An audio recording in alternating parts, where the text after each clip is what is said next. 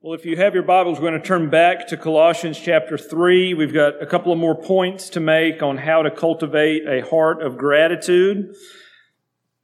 How to cultivate a heart of gratitude. One of the things you may think as we went through the material from this morning and even as we move into this afternoon is, this seems a little bit too complicated. Does it really involve all this stuff?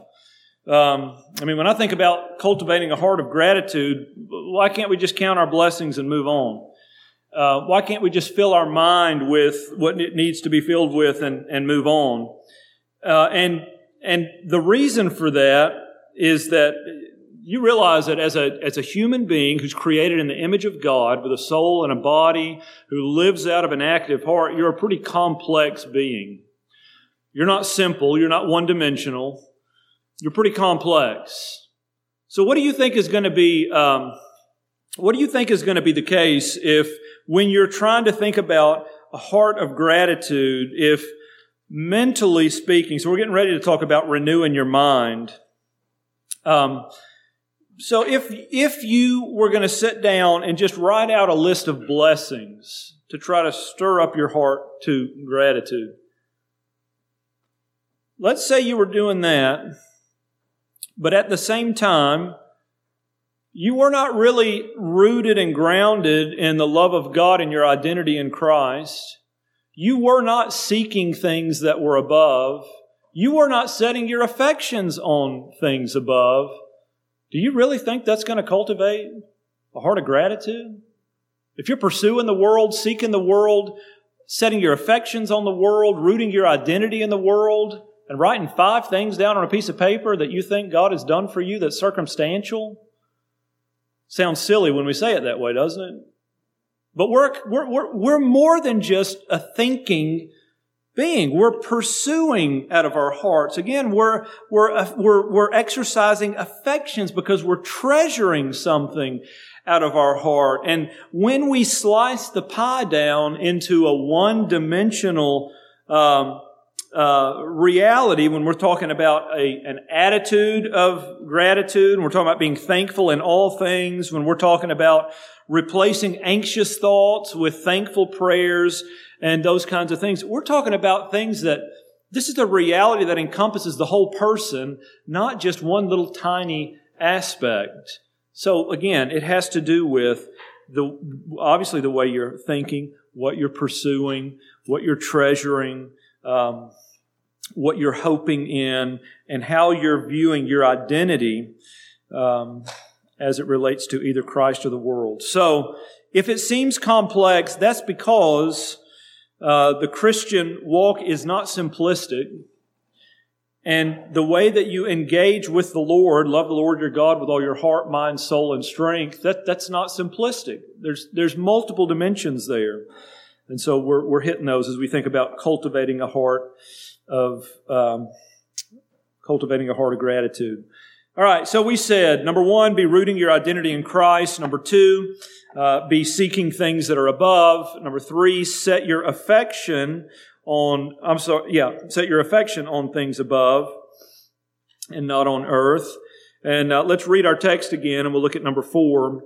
If you then be risen with Christ, seek those things which are above, where Christ sitteth on the right hand of God.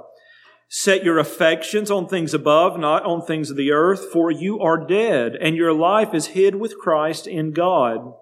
When Christ, who is our life, shall appear, then shall ye also appear with Him in glory. So we've made it down to verse 3. Verse 3, for you're dead, and your life is hid with Christ in God. Our fourth avenue, cultivating a heart of gratitude, is that renewal of the mind. Okay, here Paul is stating a fact about who you are and where your life is hidden. We are dead with Christ. We are dead and our life is hid with Christ in God. So, not only do we live out of a heart that treasures and a heart that pursues, but we also live out of a heart that thinks and evaluates. We live out of a heart that thinks and evaluates. I've said this before, but in Scripture, whenever it talks about the heart, it talks about the mind, it talks about the soul, these are largely synonymous. Inner man. The inner man is functioning in these realms. And the reason I say that is because you have passages like Proverbs chapter 23, verses 6 through 7. Eat thou not the bread of him that hath an evil eye, neither desire thou his dainty meats. For as he thinketh in his heart, so is he. Eat and drink, saith he to thee, but his heart is not with thee. As he thinketh in his heart, so is he. There was a book written about this a long time ago. Most of you are probably familiar with it. If you were in college, you probably had to read it, The Power of Positive Thinking by Norman Vincent Peale. Horrible book, horrible exegesis. Doesn't even come close to what Proverbs is actually talking about, but that's for another sermon. The point I want to get to here is he thinks in his heart. Okay, this is something that we do in our inner man or in our heart. Now, here's at least the practical point here. What you value, come about setting our affections on things above, what you value is always, 100% of the time, based on your evaluation of it. Okay. What you think always leads to what you value. You know, one man's trash is another man's treasure. You've heard that? Well, what does that have to do with, how does that work? Somebody sees something and says, I like that. And somebody looked at the same thing and said, I am tired of that. We're talking about evaluations here. Renewing our minds. What you think, let's say it this way, what and how you think is always connected to what and how you feel. Okay? Your feelings are always activated and informed by your thoughts. So you are not going to be thinking scary thoughts and having happy feelings. Doesn't work that way. And so this has to do with our evaluations. And it's a blessing and part of what it means to be created in the image of God that it works this way. But as we're thinking about being renewed in our mind, let's go to Romans chapter 12. Romans chapter 12.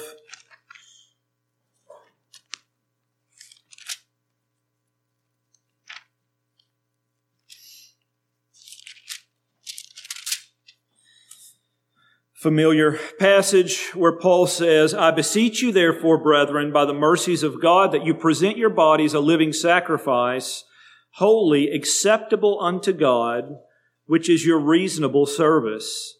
And be not conformed to this world, but be ye transformed by the renewing of your mind, that you may prove what is that good and acceptable and perfect will of God. Now, a minute ago, this morning in the message, we talked about adopting God's value system, which means that we value things that God values, but it also means we value things to the same extent that God values them. And that's important if we're going to think about a heart of gratitude, a heart of contentment. So things like, this is just an example, things like performance, whether it's school or work or something like that. What's God's standard? What does God value in an individual as it relates to their performance in things like school or work? Does God have a high value system, or does He have a high regard for straight A's in school? Is there anything in Scripture that would lead you to believe that? No, but we can, can't we? We can get our value system all out of whack at times where we just can't believe we got an A-. or work? What's God's value system for work? Is it that you're always performing perfectly without any mistakes? God does have a value system, but His value system goes far beyond straight A's and a flawless performance. God's value system is that whatever your hand finds to do, you do it with all your heart. Sometimes that turns into a B. And sometimes that's an imperfect performance at work. But you see, if we're concerned with what God is concerned with, then we're not going to have a meltdown and because we're valuing things above and beyond what God values. And that's a silly example. We could do that with all kinds of other categories in life. But I'm not going to waste any more time this afternoon, but there's an illustration. So renewing our thoughts so that we can renew our value system. So to renew your mind, it's just a renovation of the mind. Just like you renovate an old house. You take out the old, you put in the new. So the old thoughts, the old evaluations, the old perspectives are being replaced with new thoughts, new perspectives, new evaluations. And where do you suppose those new ones are coming from? Scripture, right? So it's like we talked about this morning as far as living a life of faith. It is imperative that we are in Scripture. Eye has not seen, neither has ear heard what God has prepared for them who love Him, but He has revealed them. He revealed them how? Through His Spirit, and His Spirit has given us a book. Okay? So, thinking about renewal of the mind. Now, for the Christian, this can quickly transform a heart that's discontent to a heart that is thankful in the Lord. So, for example, now when I say quickly, I don't necessarily mean the snap of a finger, but it can get us moving in the right direction. So, look in Genesis chapter 42, just to give an example.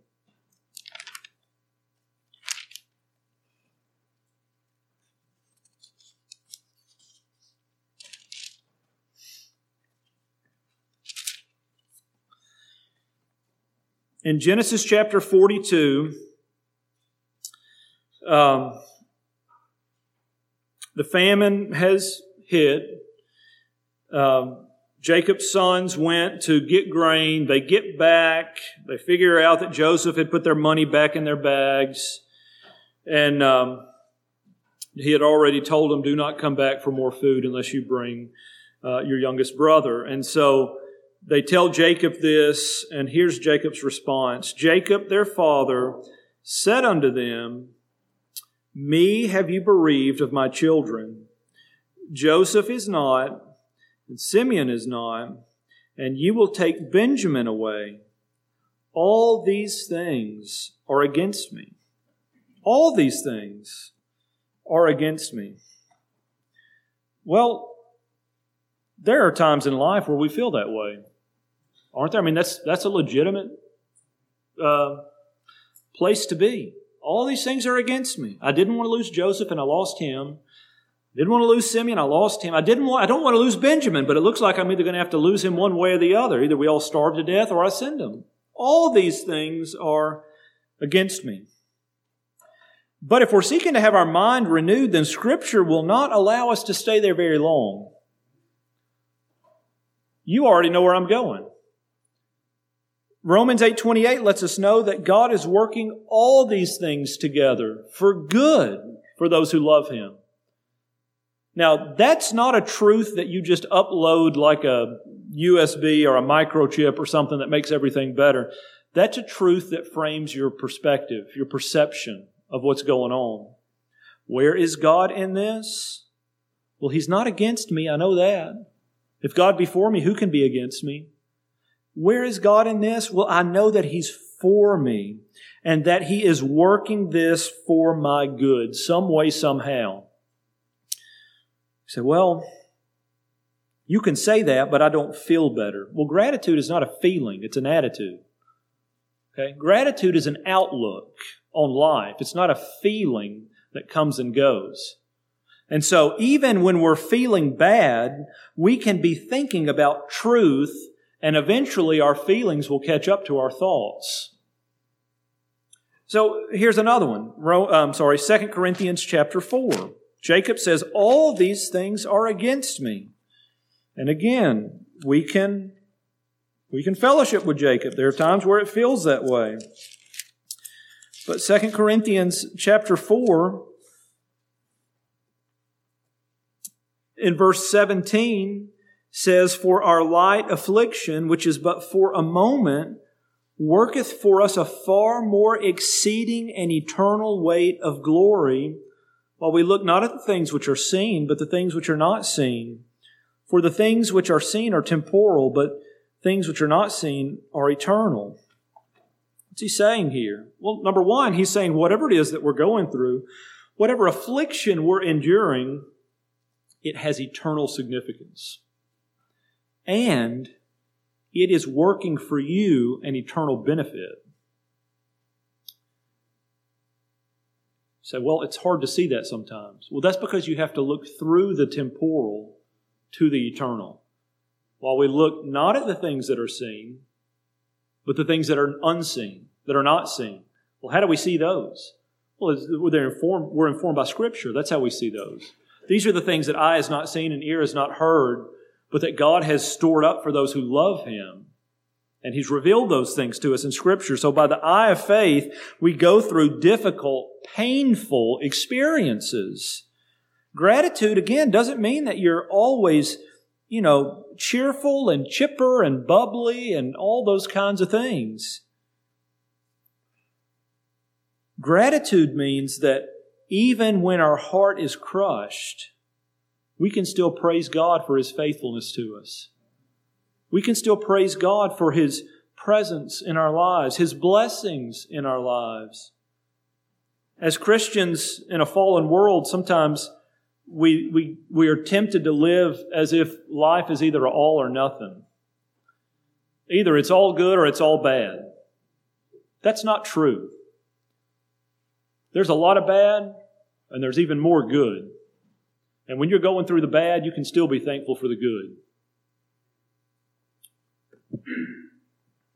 So this is where James is thinking in James chapter 1, verse 2, what we talked about this morning when he says, consider it all joy when you go through divers temptations. Now, notice the word is consider, esteem, judge. He's talking about your evaluation of something, your thinking in your heart about something. How is it? I mean, you can turn to James 1 and we'll see it because it flows pretty naturally in the text. How is it that you're supposed to esteem or consider it all joy when you go through divers temptations? Well, verse 3 clues us in. It's based on what you know, how you're thinking about what it is that you're going through. Knowing this, that the trying of your faith works patience. But let patience have a perfect work, that you may be perfect and entire, wanting nothing. And let patience have a perfect work, that you might be whole. Well, you're not counting it all joy that you're experiencing severe pain. You're counting it all joy that God is using the severe pain for a good and necessary purpose that will lead to your wholeness. So, renewed thought patterns, renewing your mind. A heart of gratitude is cultivated as you are renewing your mind. And then number 4, this is our last one, out of Colossians chapter 3.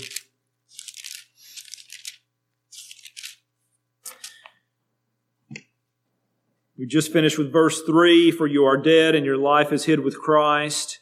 When Christ, who is our life, shall appear, then shall you also appear with Him in glory.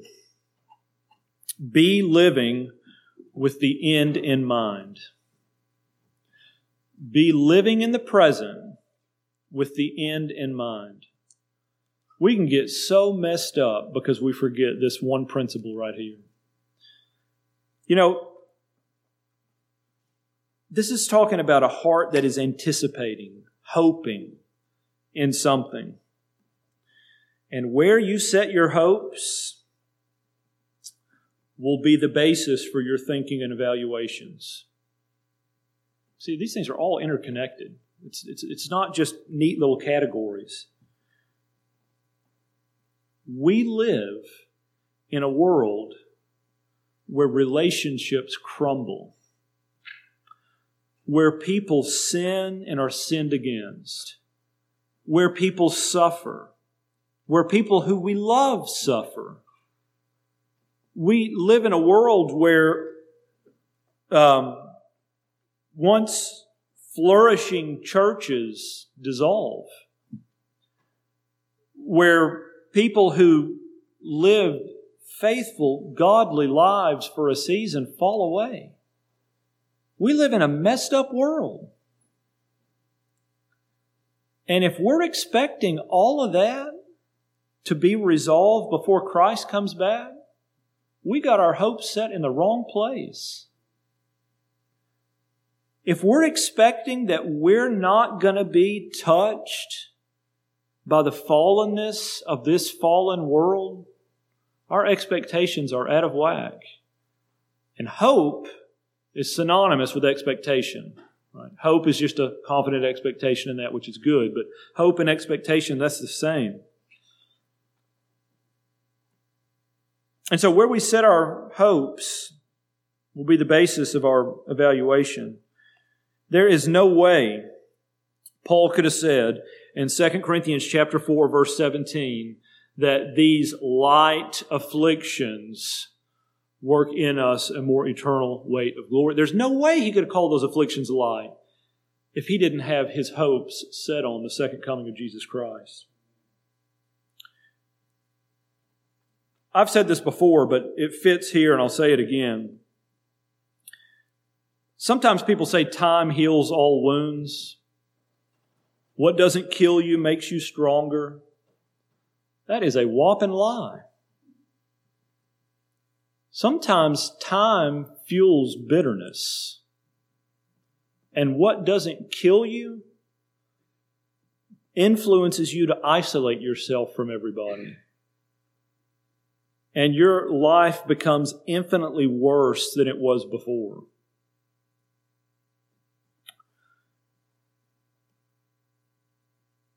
You see, the hopes that we have to be wrapped up in Christ. So, for those who are walking in the Spirit, and those who are walking with the Lord, and those who are anticipating the second coming, because you've seen this happen before too, someone who, and I'm not making light out of it, but it happens, someone who goes through a very significant loss or trial, and that characterizes them for the rest of their life. They never move past it. That is the ultimate reference point for their existence until the day they die. If we're living with the end in mind, that's our ultimate reference point. We're going to lose some significant things in this world, but our hopes will not be dashed because our hopes are set on the second coming of Christ. Our hopes are not set on this reality that we will never be hurt again in this world, that we will never be disappointed again in this world, that we will never experience difficulties. We know that in the world that we live in, that's just par for the course. So Titus chapter 2, verse 11 says that grace teaches us, 11 through 13, that grace teaches us to anticipate the coming of our Lord Jesus Christ. Philippians chapter 3.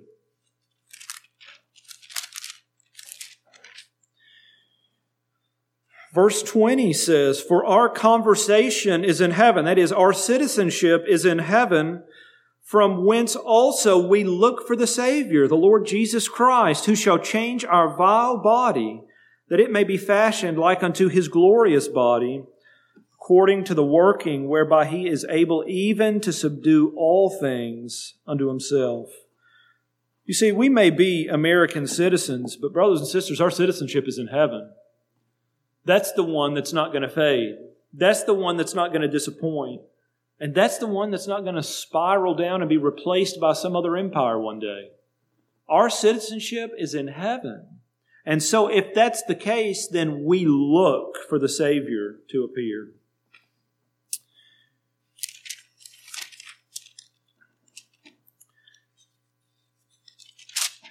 We were here not too long ago, but I will close here as we think about, again, living with the end in mind.